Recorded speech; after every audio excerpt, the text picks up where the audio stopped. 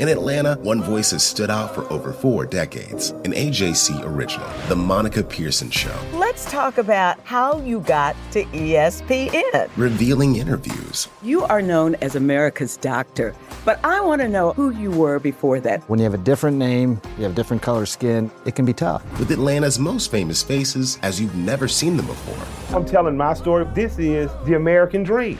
The Monica Pearson Show, streaming now on AJC.com. Donald Trump has been indicted in Atlanta. We have so many court dockets to follow, but we haven't really seen anything yet. The Atlanta Journal-Constitution has covered every moment of this historic case. I've been writing about this investigation for 2.5 years. Our team is led by reporters Bill Rankin and Tamar Hallerman. Follow our coverage on AJC.com and listen to new in-depth episodes of the award-winning podcast, Breakdown, the Trump Indictment, only from the Atlanta Journal-Constitution. Another Trump takedown in the Georgia runoffs. Yes, I wanted to win, but then I added a caveat, and that was let thy will be done. That's one way to spin it. Welcome to Politically Georgia from the Atlanta Journal-Constitution, the podcast we want you to depend on for the most on-the-ground coverage of the 2022 election here in Georgia. I'm Greg Bluestein, one of your hosts, along with your other host, Patricia Murphy, and we are two of the political insiders here at the AJC. Today's episode is a little bit later than usual because it was a late night in Georgia and we wanted to make sure that we had all the latest results we could talk to you about. And, Patricia, we didn't really get all the latest results till around midnight when the final races were called, the second district race. So we wanted to make sure we could bring all the latest news to you. Yes, we don't want to talk about a race that has not been called yet. So I wish it was sooner, but, elections are what they are. If you're just listening to us for the first time, we invite you to follow us on Apple, Spotify, or wherever you get your podcasts so you'll never miss an episode of Politically Georgia. Coming up later, we're going to talk about what Georgia elections officials had to say during their testimony before the January 6th committee. But first, the results are in. Patricia, Stacey Abrams united Democrats behind her candidates, and Donald Trump united Republicans against his. Boom. It was a momentous night. I worked on that one. It was a momentous night, and Stacey Abrams took a gamble. She endorsed 3 candidates in unpredictable races. I mean, none of them were really shoo-ins, although Biden Nguyen was always seen as the front runner. The biggest risk, though, was Charlie Bailey. He finished in second place in the May primary to Kwanzaa Hall and was looked at kind of as an underdog in this race against Kwanzaa Hall, who has a lot of name recognition from serving on Atlanta City Council, for running for mayor, and for briefly serving as a U.S. House member. Yes. Well, Stacey Abrams, my goodness, you just see her reflection top to bottom in Democratic politics all over this state, from the way that Democrats have organized themselves, the way that they are mobilizing their ground game, the way they're raising money, and now the candidates who they've got at the top of the ticket, not just the top of the ticket, the entire Democratic ticket is basically Stacey Abrams' ideal best case scenario. This is who I want to run with. Georgia Democratic voters, I'm telling you who I want to run with, and Georgia Democratic voters delivered that. Now, she had reasons for picking all of these candidates that she did ahead of the runoffs. But to your point, it really demonstrates what kind of a strong influence she has in there, especially with Charlie Bailey, because he had gotten a number of other high profile endorsements. He had gotten Roy Barnes. He had gotten a number of other sort of high profile Democrats, and that didn't really move the needle for him. He was late getting into the race. Democrats had plucked him out of the Attorney General's race, where Jen Jordan was really their preferred candidate, and plopped him over in this LG race. It didn't make that much sense to me at the time, but now that Stacey Abrams got behind him, he just popped right to the top of that leaderboard and won in a commanding fashion on Tuesday in that runoff over Kwanzaa Hall. And I think that Stacey Abrams gets a huge chunk of the credit for lifting his name ID among Democratic activists voting in that election, and then also articulating why she thinks that he would be the right person to run. And that's because he is a former prosecutor. And Lucy McBath did a really interesting broadcast commercial for Charlie Bailey. It ran all over Atlanta TV in the weekend leading up to the election. And she said, Charlie Bailey is my pick. You know how important gun violence is to me. Charlie Bailey is a former prosecutor, put gang members behind bars. He's my pick. I want him too. And so I think that combination of voices of Black female Democratic lawmakers and leaders getting behind Charlie Bailey really fueled his finish in that race. And I think it's really fascinating to see. Yeah, it was a really interesting race. I mean, very unpredictable. As you mentioned, Democrats had good reason to back Bailey because they know these soft on crime and defund the police attacks are coming. And in fact, just Wednesday morning, they're already arriving at your doorstep in the form of a TV ad by Governor Kemp's campaign. But they know these attacks are coming. And Charlie Bailey, they hope, helps inoculate them from some of those attacks, helps insulate them, because he is an anti-gang prosecutor. He has served as a defense attorney as well. So he has experience on both sides of the council table. But then on the other side of the ledger is Kwanzaa Hall, who basically ran, let's be honest, he tried to coast into this nomination. He skipped the Atlanta Press Club debate, which is bad enough. It's one thing to do that. But the worst part of it is he didn't even provide an explanation why to reporters, to the Atlanta Press Club committee itself. I'm on the debate committee. When I texted him, when you texted him, hey, what's going on? What's the reason why? Because, scheduling conflict, whatever. It's still not great, but at least there's an answer. Ignored texts, ignored media interview requests, didn't go to campaign stops, didn't aggressively campaign, had very little social media presence, only started going to forums and things by the very last week of the campaign. And by then it was too late, as we now know. And frankly, Democrats were also worried about his history. There's a lot of questions about his finances that came up in an AJC-WSB investigation when he was a city council member. There's questions about his ties to Kasim Reed and other members of the former city hall in Atlanta that would have, brought a different sort of power structure to the state capitol. And Stacey Abrams, wanted her pick, wanted to engineer her ticket, and took a gamble, and it paid off. Yeah, absolutely paid off. There was literally a point where we were speaking amongst ourselves, a group of reporters, and saying, is Kwanzaa Hall okay? Like, does somebody know him personally? Should we check on him? And that is in the weeks before the runoff. He was an active statewide candidate, and literally people had no idea where he was. That's not the kind of campaign that is going to win you a statewide election after all. I also think go Atlanta Press Club. I think that skipping those Atlanta Press Club debates have really damaged a number of candidates who have chosen to do that. Skipping those debates, not just Atlanta Press Club debates, but skipping any, I think sends a signal to voters. This person is either not up to the job, doesn't want the job as much as they say they do, or is sort of coasting in their effort here. So I think that's a message for future candidates. Those debates, what you say in the debates is not going to make or break you, but going to the debates, I think voters really do hold it against you. Let's hear from Charlie Bailey, who immediately took a shot at the Republican nominee, Burt Jones. The Republican nominee in this race, Burt Jones, he's engaged in a politics of hate and division. It's a politics that says, not everybody's vote does matter the same. And not everybody's child matters the same. And not everybody's community matters the same. Not everybody's school matters the same. It's a politics that says representative democracy is not worth fighting for. It's a politics that says we get to choose whether we win or lose races. That if we lose races, that we can come in and falsely claim and be a false elector for Donald Trump to try to overturn an election. Right. It's a politics that stands against everything that American values stand for. He's not a patriot. He's not a true American. Patricia, there might be Burt Jones's biggest liability, or one of them at least, is the fact that he was one of the phony electors who showed up in December 2020 and tried to cast, fake electoral ballots for Donald Trump even after his defeat to Joe Biden. And this is something that federal prosecutors are looking at. This is something investigators are looking at. This is something that Fani Willis's investigation in Fulton County is looking at. This is something that Democrats are sure to continue to make an issue that will dog Burt Jones as this November general election approaches. 100%. And, his other liability is that now he has an opponent who is willing to call him out on that. And to hear Charlie Bailey call Burt Jones not a patriot. I mean, can you imagine where this race is going? It is going to be an unbelievably aggressive fight between these two. And I think that is the tone that Stacey Abrams wants up and down the ticket. And somebody also, we've got to look at State Representative Bee Nguyen, who is in the Secretary of State's race.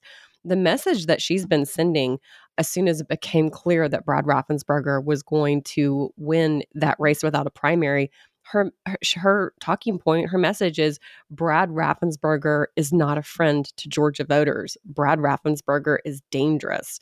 And so they're trying immediately to create this contrast and to just hammer Republicans. And this is, we're getting into the reality here now that Georgia is a battleground state. We're going to have battles, real battles, up and down the ticket. And so typically these LG races can be a little bit sleepy. Attorney general races can be kind of a snooze. The Secretary of State's races are rarely hotly contested. And that we've just got a totally new day in politics here in Georgia to have this kind of a setup for November. And that has not even touched on those races for governor and Senate.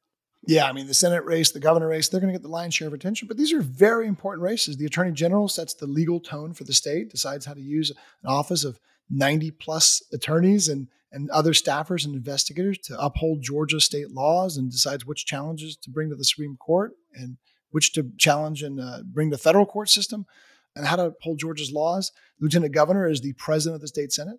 The labor commissioner, the insurance commissioner has huge powers. Agriculture commissioner, huge powers over their parts of the executive branch in Georgia.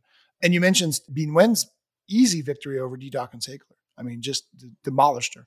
You know, she succeeded Stacey Abrams in the Georgia House, now holds the seat that Stacey Abrams once held in the city of in the Atlanta area. And, you know, has presented herself as a voting rights champion for a long time. Her challenge now is that a year ago, she might have thought she was going up against Jody Hice, you know, a pro-Trump election truther, whatever you want to call it, you know, promoted all the sorts of election fraud lies, said that he wouldn't have certified the election, you know, would have worked to overturn and invalidate the will of millions of Georgia voters. A very clear contrast. The contrast is a little bit murkier, you know, right? And Democrats realize that because Brad Raffensperger, he stood up to Trump. We've all heard that phone call. We'll talk about the testimony a little later in the show, but it's not as easy as to paint him as an extremist. Democrats still will. They'll say that he supports SB 202, the new overhaul of election laws that includes new obstacles at the ballot box. They'll find plenty of reasons to say that he's no election hero. But at the same time, Patricia, we know thousands of Democrats crossed over and voted for Brad Raffensperger in the May primary. And we know it's a lot harder. It's just going to be more challenging to paint him as some far-right extremist than it would have been to paint Jody Hice and, frankly, David Perdue in the governor's race as such. Well, you know, you just had this span of 8 hours on Tuesday that just demonstrated how different Brad Raffensperger's life would have been if he had been pushed into a runoff or had lost his election. But instead of being, you know, in Georgia campaigning for a runoff or sort of planning his exit from the stage, Brad Raffensperger was on Capitol Hill yesterday as Bee Nguyen was continuing to campaign ahead of that runoff. And he was being praised by House Democrats for his patriotism, who were thanking him sincerely. Thank you for standing up for democracy. And so Bee Nguyen's job got a lot harder the day that Brad Raffensperger became the clear favorite and the easy nominee for Republicans. Because to your point, Democrats, we talked to a lot of Democrats who voted in that race. I've talked to Democratic donors who voted for Brad Raffensperger and said they'll do it again. So that's not to say that Bee Nguyen doesn't have a really strong chance, but it does illustrate why she spent her entire time in her Democratic debate repeating over and over, Brad Raffensperger is not a friend to Georgia voters. And she's such a fascinating candidate because she is so petite. She appears very diminutive, but she is just an absolute bulldog when it comes to her rhetoric, very prepared and will be ready to go up against Raffensperger. But it would have been so different to run against Jody Hice, to run against Donald Trump's handpicked person to help him overturn the next election if he loses that one too. But instead, she's going to go up against Raffensperger, who is, he didn't win the Profile and Courage Award technically, but he sure got that kind of reception from House Democrats yesterday. Yeah, he might have won it had he not run for re-election. It seems more apartisan. Let's talk about the Republican side of the ledger. Donald Trump, once again, his picks for high-profile seats in Georgia are rejected. In May, of course, David Perdue and other Trump-backed challengers to incumbents were trounced.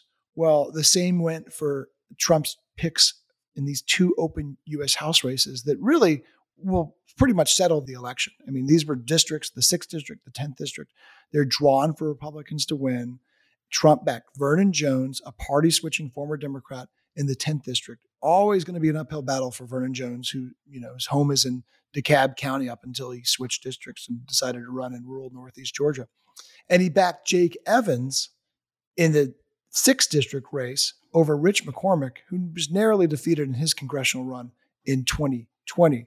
Both these were uphill battles for Trump's picks. We already talked about Vernon's liabilities. He was looked at as untrustworthy. He switched parties just last year. He endorsed Donald Trump just in 2020. And he was running around calling everyone else a rhino, even though he literally was a Democrat last year. Jake Evans had his own problems. He was not well known in the district. His father is well known in Republican circles, but he didn't have much name recognition going into this race. Rich McCormick did, because all the ads, all the mailers, all the stuff that he did in the 7th district, well, that bleeds over. TV ads, radio ads, they bleed over. And so a lot of people in the 6th district saw his rhetoric. And in the end, voters, I went out and made multiple reporting trips to the 10th district. I live in the 6th district. Voters, that I talked to, they weren't swayed either way by the Trump endorsement. One party chair out in Athens in the 10th district said, essentially, he sees Trump's endorsement as neutral. It just doesn't matter in races like this. And it certainly didn't in this race. I mean, it might have worked against the candidates, because a lot of Republican voters, they're tired of Donald Trump trying to tell them what to do in these races, especially when it comes to endorsing candidates who they don't know much about. And in the case of the 10th district, didn't even live in the district. I mean, Vernon Jones was the former DeKalb County CEO who had to move the district to run.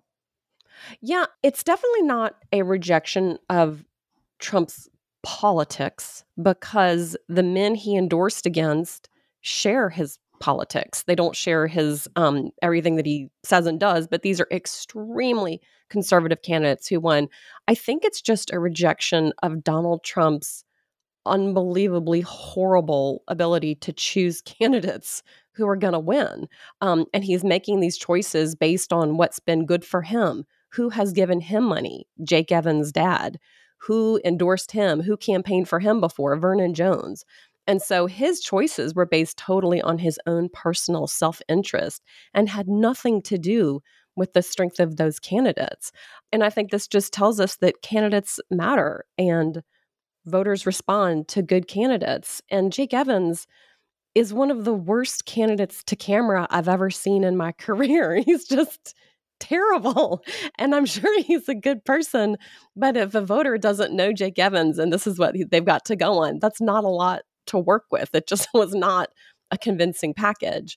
Vernon Jones not only is not from that district, I talked to plenty of Republican activists who never heard from Vernon Jones, who sent him invitations to come speak to their GOP groups and never even got a response. Like, he ran a terrible campaign. He was not responsive even to the Republicans who did want to try and see if they could get to a place where they could vote for him.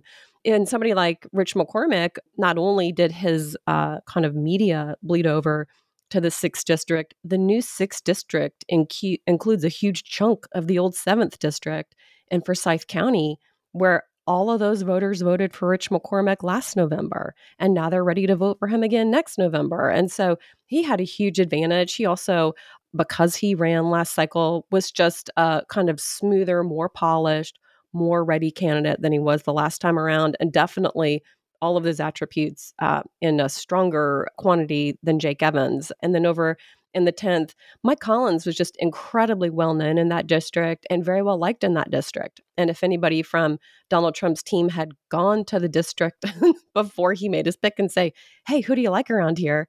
And they said Mike Collins, he could have endorsed Mike Collins. There's no reason that he wouldn't have done that. So it is, I think it's just an unbelievable indictment against just Trump's, the way he goes about putting the people around him are yes men and donors and not much more than that at this point. And I think Georgians are definitely rejecting that, but conservative voters are not rejecting Trump's politics because the guys they've elected support all those things. Yeah, they're showing their independence. I mean, look, Donald Trump's certainly Mike Collins' folks made it very clear to Donald Trump's team his deep roots in the 10th district and all the benefits that an endorsement would bring. But Trump didn't care about that. I mean, Vernon Jones was used as a pawn. The endorsement was used as an incentive for Vernon Jones to get out of the governor's race because at the time, David Perdue actually had a shot. It looked like, at least from polls, had a shot about at least forcing a runoff against Brian Kemp. And even if Vernon Jones gets 5% of the vote, that could risk that. And in the polls, he was showing about 5-10% of the vote.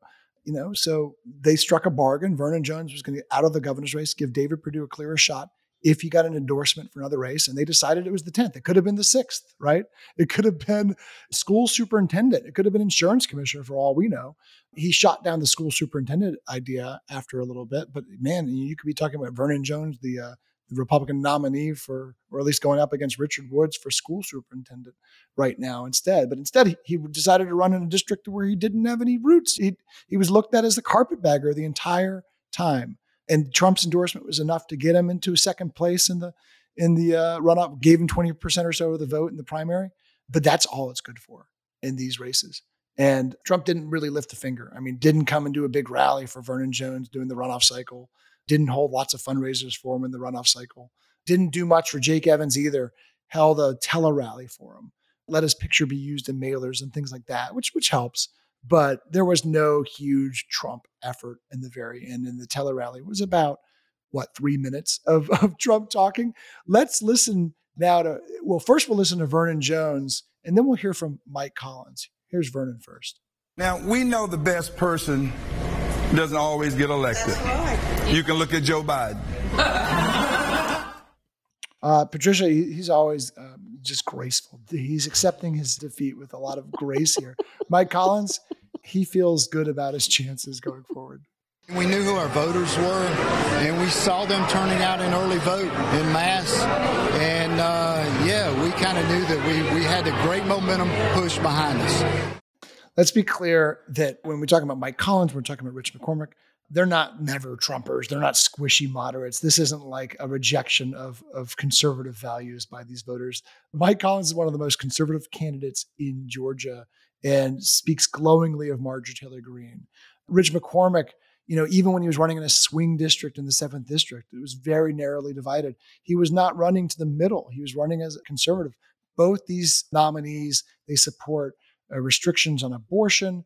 They support expanding gun rights. They support all sorts of culture wars issues that are catered to conservatives. So this was not a rejection of GOP, sort of core conservative issues. This was just a rejection of Trump's picks. Yeah, and I'll be interested to see what Trump does and what these candidates do heading into November, because they really do need those Trump supporters, especially in the 10th. I think it's going to be an easy race to win, but Republicans want those Trump voters to still come out to the polls. They still need those votes. And even though these districts have been drawn to be less competitive, they still need, especially for the statewide races, they need every conservative voter out there, including the Trump supporters who might still be upset over the Perdue race. And so I'm sure that they would happily accept endorsements from Donald Trump. McCormick more than likely would. Obviously, Collins would. And there's no reason that Donald Trump shouldn't endorse them. And it'll be interesting to see if he finds a way to get behind them. And I'm sure that these candidates, even Rich McCormick last night said, hey, we expect to hear from Trump because we're a friend to Donald Trump. And once we hear from him, we'll be able to be a team together. And let's listen to Rich McCormick talk about his views, his vision for the Republican Party moving forward. We have to make sure that we include everybody in this party. I look at the party like a church, and I mean that sincerely. When I look at every person in the party represents a part of this party, and we have to be inclusive of people that don't always agree with us. And we're going to win this together, and we're going to move forward together because that's what the party is about. Talking about a more inclusive GOP. And then in another segment, he talks about how he welcomes Trump's support. He also welcomes support from others who did not back his campaign. in this runoff or in the primary before that. And we should talk about the other big Republican race. Trump didn't have a say in this one, but it's the 2nd district race. And this is the battle in Southwest Georgia to go up against longtime Democratic incumbent Sanford Bishop, who's been in office for 30 years. This was a really interesting battle. It got a little less attention up here in Metro Atlanta, but very fascinating because it's between Jeremy Hunt, a young Black military veteran who is looked at as a party rising star. I mean, Washington folks loved him. They saw him as the best bet to defeating Sanford Bishop, who's a moderate Democrat in a district that is drawn slightly more competitive for Democrats to hold. Well, he was going up against Chris West, a native of the district, grew up in Thomasville area, deep roots in the community. And Chris West was outspent about 11-1.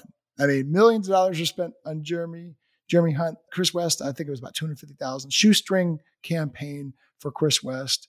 He narrowly defeats Jeremy Hunt. It's probably the biggest shocker, certainly of the runoff, but maybe of the entire election cycle when you take a deeper look at it.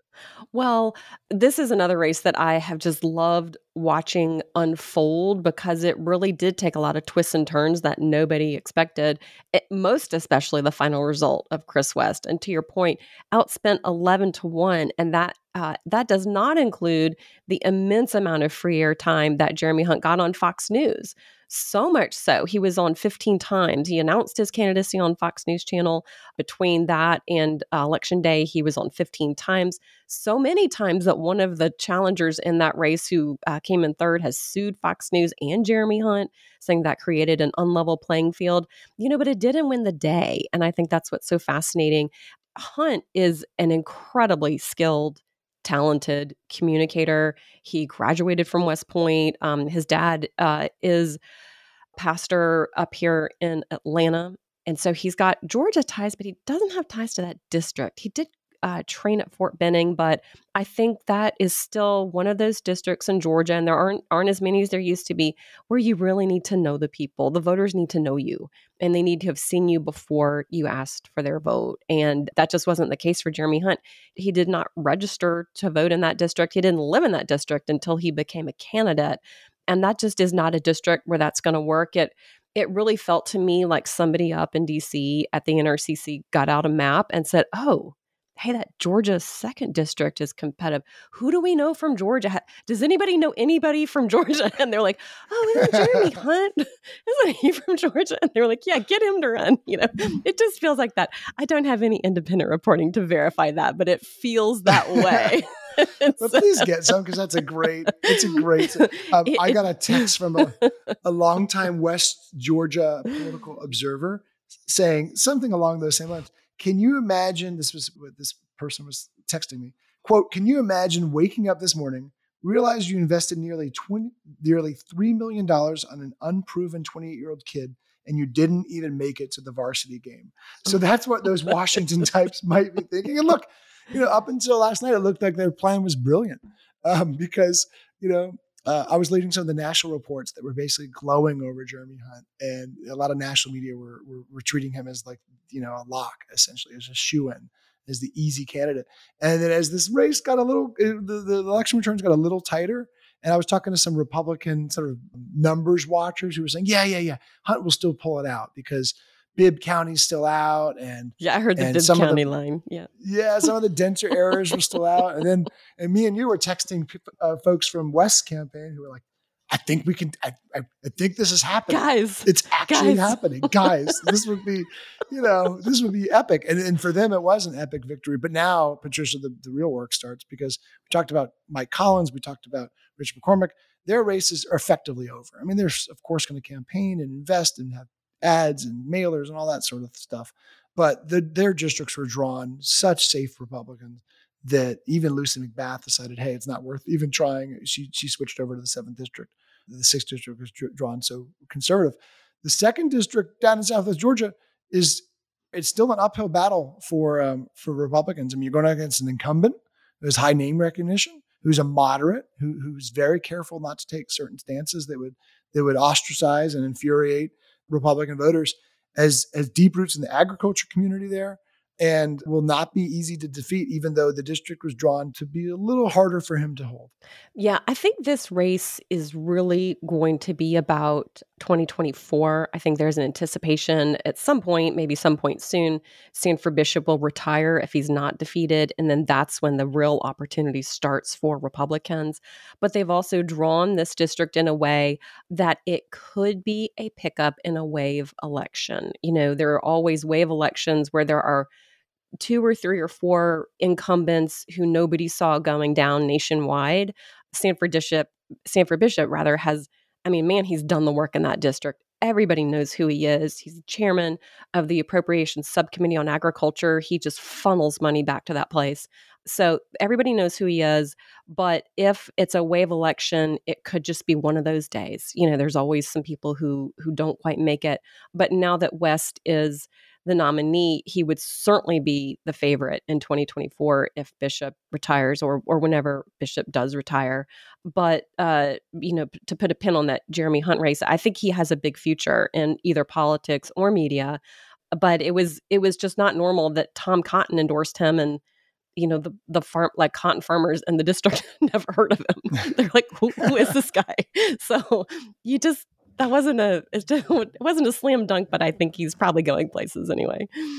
So much to talk about. A shout out to our friend Russ Spencer and the political team at Fox 5 for their great coverage of the campaign events last night. This is Politically Georgia from the Atlanta Journal-Constitution.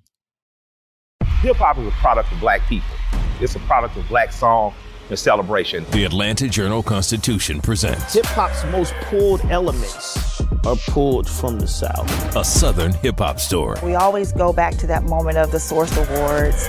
Everybody wants your rhythm, but they don't want your blues. The biggest names in hip-hop. Atlanta is still the mecca for hip-hop. 50 years. No one can deny one film. The power of the South now. The South got something to say.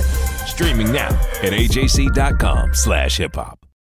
Our journalists at the Atlanta Journal-Constitution are working around the clock to keep you updated on all the developments surrounding the Trump indictment. Now the AJC is putting all of our coverage in one place with our new Trump 19 newsletter. Every Wednesday, you'll have our latest coverage and analysis on this historic case in your inbox. So sign up for free today at ajc.com/indictment newsletter. That's all one word. ajc.com/indictment newsletter. And we're back to Politically Georgia podcast. I'm your host, Greg Bluestein, along with your other host, Patricia Murphy, and we are 2 of the 3 political insiders at the AJC, and we are also 2 of the 3 authors of the Morning Jolt newsletter, which we work on every day and every night. I think, Patricia, you were up at 3:30 this morning, so you must be tired already. But we think it sets the stakes in the agenda in Georgia politics, and for a limited time, you can get 6 months of unlimited digital access to the AJC for just 99 cents.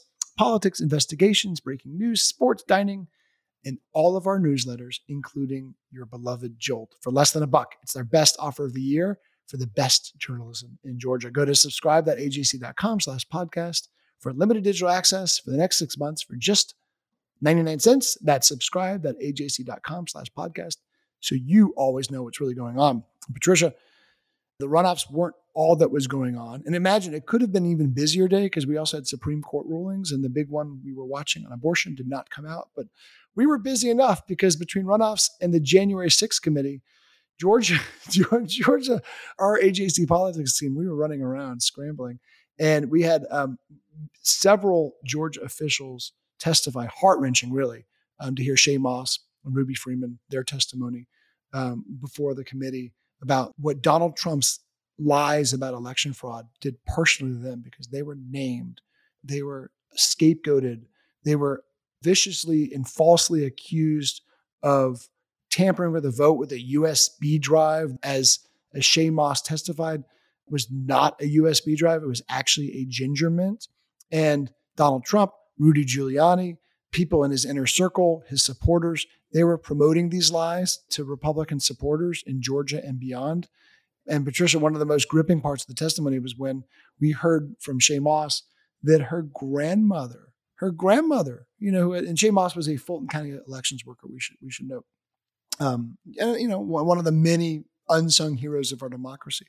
And after all these lies started targeting Shay Moss and her mother, Ruby Freeman, We heard that a bunch of pro-Trump supporters basically barged into her grandmother's home and tried to conduct a citizen's arrest. And that, to me, was galling.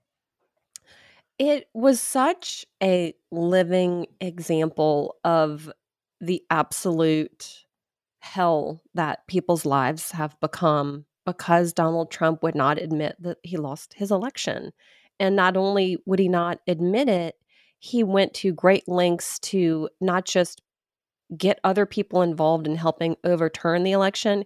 He was more than happy to throw American citizens out to the wolves, to accuse them of things that they never did, and to put shame and suspicion on them that they never deserved, and to put their lives in danger. And they are still in danger. And it was so heartbreaking to see these women's lives turned totally upside down. And they weren't the only ones, and it's still happening. And I think that's what that hearing really brought to life in that moment. Shaye Moss said she still doesn't leave her home. She doesn't go grocery shopping with her mom because she doesn't want her mom to call out her name and hear somebody hear her own name in public. And that is just so devastating. And then we also heard testimony from officials in Michigan and Arizona. And the exact same thing or very similar situations happened to them. They had demonstrators outside of their homes late at night screaming at them, "Be a patriot, you're a liar." The Speaker of the House in Arizona, his daughter was dying in her home, in his home, gravely ill, basically in hospice care in his home. And she was afraid for him because of the demonstrators outside of their house. And this is all because of Donald Trump pushing this over and over and over, pushing these lies and saying, "I didn't lose, you lost. I'm not lying, you're lying. You stop the steal. I'm not trying to steal it, you are." And here are the individual people. Shaye Moss used Ruby Freeman's name over and over in public, over and over on Twitter, talked about Ruby Freeman in that call with Brad Raffensperger that was then released publicly around the world. That was the #1 read story on the Washington Post in all of 2021. Was that transcript with Ruby Freeman's name in it. And in her little community, she's called Miss Ruby because she runs a little small business. They're like, "Hey, Miss Ruby," and Ruby Freeman has been made this absolute demon in the storyline of Donald Trump's conspiracies. And it just showed the unbelievable human toll that that moment in history is continuing to take in these people's lives. Yeah, these actions have consequences. And we heard them in grave detail. And now literally, as you mentioned, Shaye Moss feels like she can't go to a store. She can't go to the grocery store. She doesn't want her name used. She said she's gained 60 pounds because she barely leaves the house. And her mom feels like she cannot be safe anywhere anymore. I mean, we've seen this in writing before. We've read stories about them. We've covered these two women in the AJC. We've covered their lawsuits. But hearing that testimony, there is a value, right? A lot of people say, "Oh, this is just rehash. It's just rehash." There's a tremendous value in hearing it firsthand. And frankly, and we'll switch over to Brad Raffensperger because there is value in listening. We've reported on that phone call. We obtained it shortly after the Washington Post obtained it way back January. I think it was January 3rd of last year. I've listened to that tape so many times, but still hearing clips of it, doing the testimony, and then having Brad Raffensperger explain it, provided a visceral sort of venue to talk about Trump's efforts to overturn elections in Georgia and beyond. And this is what Raffensperger said when he was asked if Trump actually won Georgia, which of course he did not. No, he did not. I've been traveling through the state of Georgia for a year now, and simply put, in a nutshell, what happened in fall of 2020 is that 28,000 Georgians skipped the presidential race, and yet they voted down ballot in other races.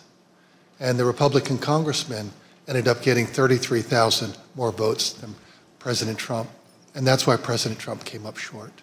That's Brad Raffensperger, the Secretary of State of Georgia, Republican, and a supporter of Trump, saying that essentially the former president was the author of his own defeat in Georgia. And Patricia, we also heard from Gabe Sterling, one of his top deputies, who explained what happened at State Farm Arena. And this was the root of this whole Ruby Freeman, Shaye Moss false conspiracy theory that they were somehow acting illicitly.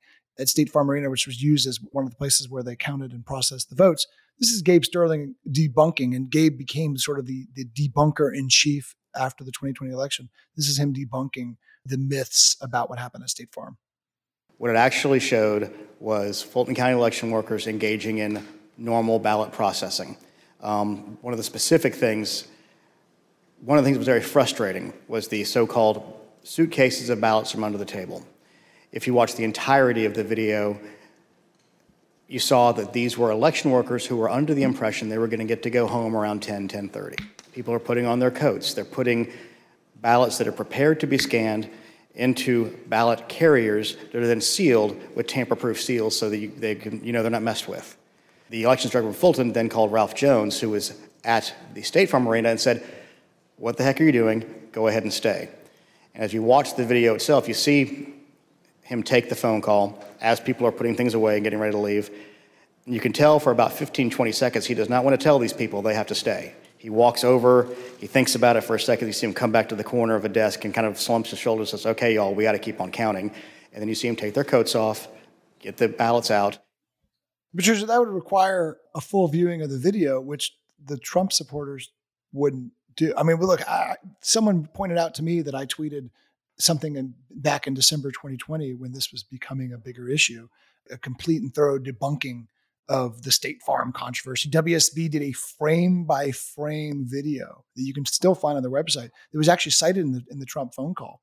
When Raffensperger said, "I can send you over the link to the WSB piece," Trump said, "I got my own link." He wasn't interested in the truth. We all knew that, but now we have it. Now it's just even more apparent that his own lawyers, his own campaign aides, they were telling him that there was no way that there was any evidence behind these conspiracy theories, and he wasn't having any of it. And I think the value of these hearings also is that it lays out sequentially where it started and where it is ending up. And so all of this started on election night in Washington inside the White House when Rudy Giuliani, who multiple Trump staffers have testified was intoxicated at the White House.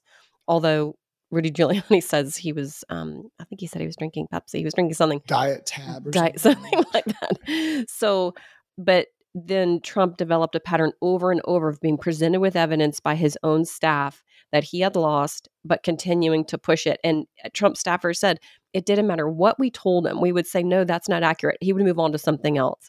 And so we see that, fast forward that to Georgia several weeks later as it's happening in real time. And he's being told by the Georgia Secretary of State, "Sir, your numbers are wrong. Sir, your data is inaccurate." But he moves on to something else. "Sir, that is not a suitcase full of ballots. We have the link for you." He doesn't care. He has his own link. So he refused at every turn in Washington and in all of these states across the country. Arizona said the same thing to him. Michigan said the same thing to him. "Sir, your numbers are wrong. You lost." He wouldn't hear it. And so he just continued to push this over and over and over.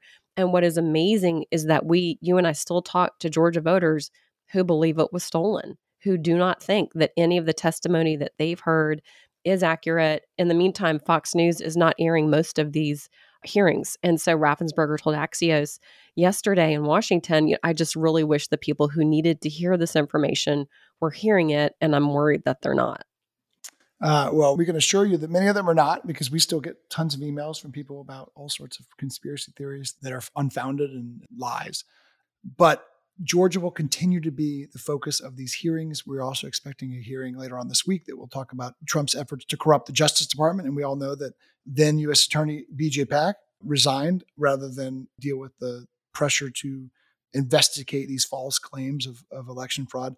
And then later on, we're going to hear from more about Trump's efforts to appeal to state lawmakers to overturn the vote. And Georgia, Arizona, and some other states will certainly be front and center when that conversation continues.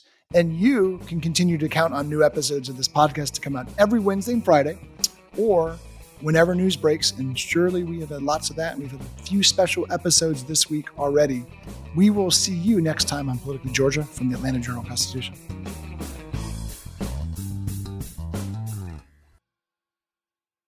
I'm Ernie Suggs, race and culture reporter for the Atlanta Journal-Constitution.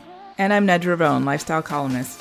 Atlanta has been known as the Black Mecca for so many years, but that means something different to everybody. It means everything to me. I've been living here for 24 years, and I am still amazed at how rich the city's Black culture continues to grow.